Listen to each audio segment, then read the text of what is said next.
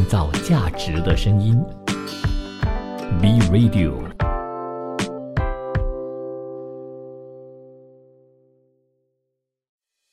追踪亚洲市场趋势，紧随全球经济脉动。亚洲财经资汇报。亚洲财经资汇报首先来关注中国支持斯里兰卡的债务重组计划，这可能为南亚国家在未来几周内获得29亿美元国际货币基金组织的援助铺平了最大的道路。彭博社报道，斯里兰卡总统维克拉马辛格就说，该国最大的双边债权人也就是中国，在3月6号通过中国进出口银行书面表示支持债务重组，预计 IMF 的董事会将会在3到4个星期内批准贷款。当局签署了与 IMF 贷款有关的意向书，斯里兰卡卢比对美元汇率上涨了 4%， 股票上涨了 2%。 斯里兰卡预计在 IMF 的贷款后，从亚洲开发银行和世界银行获得新的资金。过去10年中，中国已经成为发展中国家最大的政府债权人，因此在债务重组谈判中拥有关键的角色。 IMF 只能向债务可持续的国家提供财务与支持，对于那一些债务被归类为不可持续的国家，如果官方双边债权人向 IMF 提供了足够的保证，承诺他们将会采取措施帮助恢复债务可持续性， IMF 的融资可能会在重组完成之前就会进行。根据研究，中国对斯里兰卡的贷款占到了该国公共外债的将近 20%， 而世界银行和亚洲开发银行分别持有 10% 和 15% 的份额，日本持有 8% 的份额。在过去几个月中，斯里兰卡通过提高税收、削减能源补贴，并放宽对货币的控制，以获得 IMF 的贷款。央行最近进一步提高了借贷成本，以确保通货膨胀不会再次加剧。印度和巴黎俱乐部的债权人之前已经支持斯里兰卡的债务重组，但是自斯里兰卡去年5月违约以来，这个计划一直拖延不决。随着旅游和汇款的增加，斯里兰卡的通货膨胀率预料将会在2023年底之前降至单位数的水平。另外有报道指出，中国城市高达数万亿美元的债务在新冠疫情期间持续膨胀。标普全球的统计显示，由于去年的未偿还债务已经超过总收入的 120%， 中国有2/3的地方政府现在有可能突破中央政府设定的债务门槛，显见融资压力非常严重。调查显示，中国大约1/3的主要城市甚至连仅偿付债务的利息都面临困难，其中最极端的例子是甘肃省省会兰州市，2021年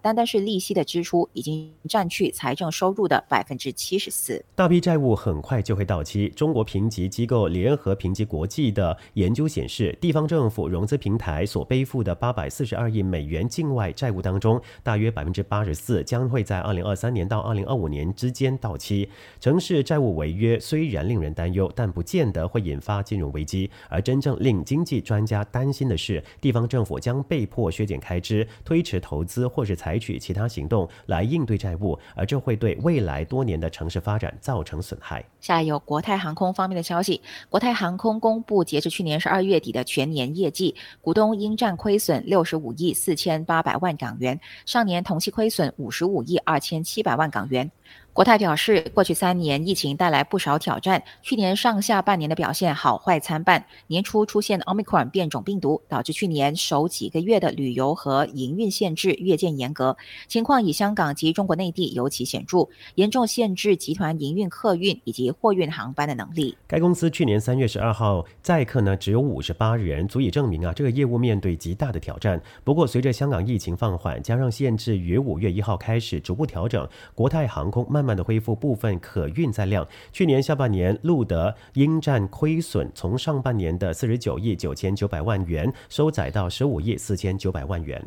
香港快运去年亏损13亿5900万元，2021年同期为亏损19亿7800万元。至于华民航空，去年盈利7亿7600万元，按年上升 3.74%。国泰表示，年初面对艰难的营运环境，对每个月的营运现金消耗造成负面影响。然而随着港府5月1号开始初步调整旅游限制和检疫要求，国泰在去年上半年已经恢复经营正现金流。下半年香港进一步调整限限制措施，公司在下半年以至全年都维持经营正现金流。去年底可动用的无限制用途流动资金结余为272亿元。下来关注日韩半导体相关的新闻。日本政府宣布将为放宽对韩国出口管理启动磋商。日本2019年7月强化出口管理，至今已经有3年08个月。在韩国，由于半导体相关零部件的国产化，出现了能够部分加以替代的品类，销售减少的日本企业不得不采购替代品的韩国企业，被政治翻弄的日韩半导体产业对两国改善关系充满着期待。韩国全国经纪人联合会等6个经济团体发表联合声明称，将明显有助于促进因为韩日关系恶化而遭受直接和间接损害的两国经济交流。韩国的半导体企业中有声音表示，在全球分工合作非常重要而且必要的时期，对两国政府的决断表示欢迎。日本在2019年7月突然启动对韩国出口管理，动摇了日韩半导体供应链。当时的韩国总统文在寅表示强烈反对，韩国政府和一部分民众也表示批评。韩国对日本产品的抵制运动也加强，文在寅政权倡导摆脱日本，推进了半导体相关材料以及制造设备的韩国国产化，对338个品类的研发费用每年就投入2兆韩元补贴。处于漩涡中的三星电子等表示，与能够稳定采购高性能材料的日本企业的交易可能因为政治问题而停顿，危机感加强。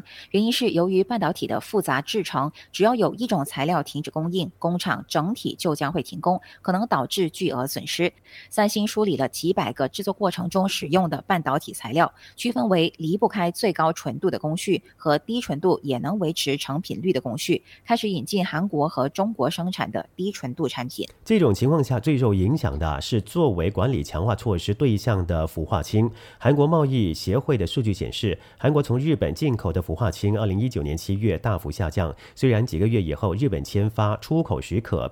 但是并没有恢复。2022年进口额只是达到830万美元，比2018年减少了88%。韩国拥有世界最大半导体厂商三星和排在第4位的 SK 海力士。为了扩大与客户企业的交易，美国化工巨头杜邦和台湾环球、晶圆等原材料的世界巨头将在韩国国内推进工厂建设，海外竞争者将进入日本的优势领域。创造价值的声音 B Radio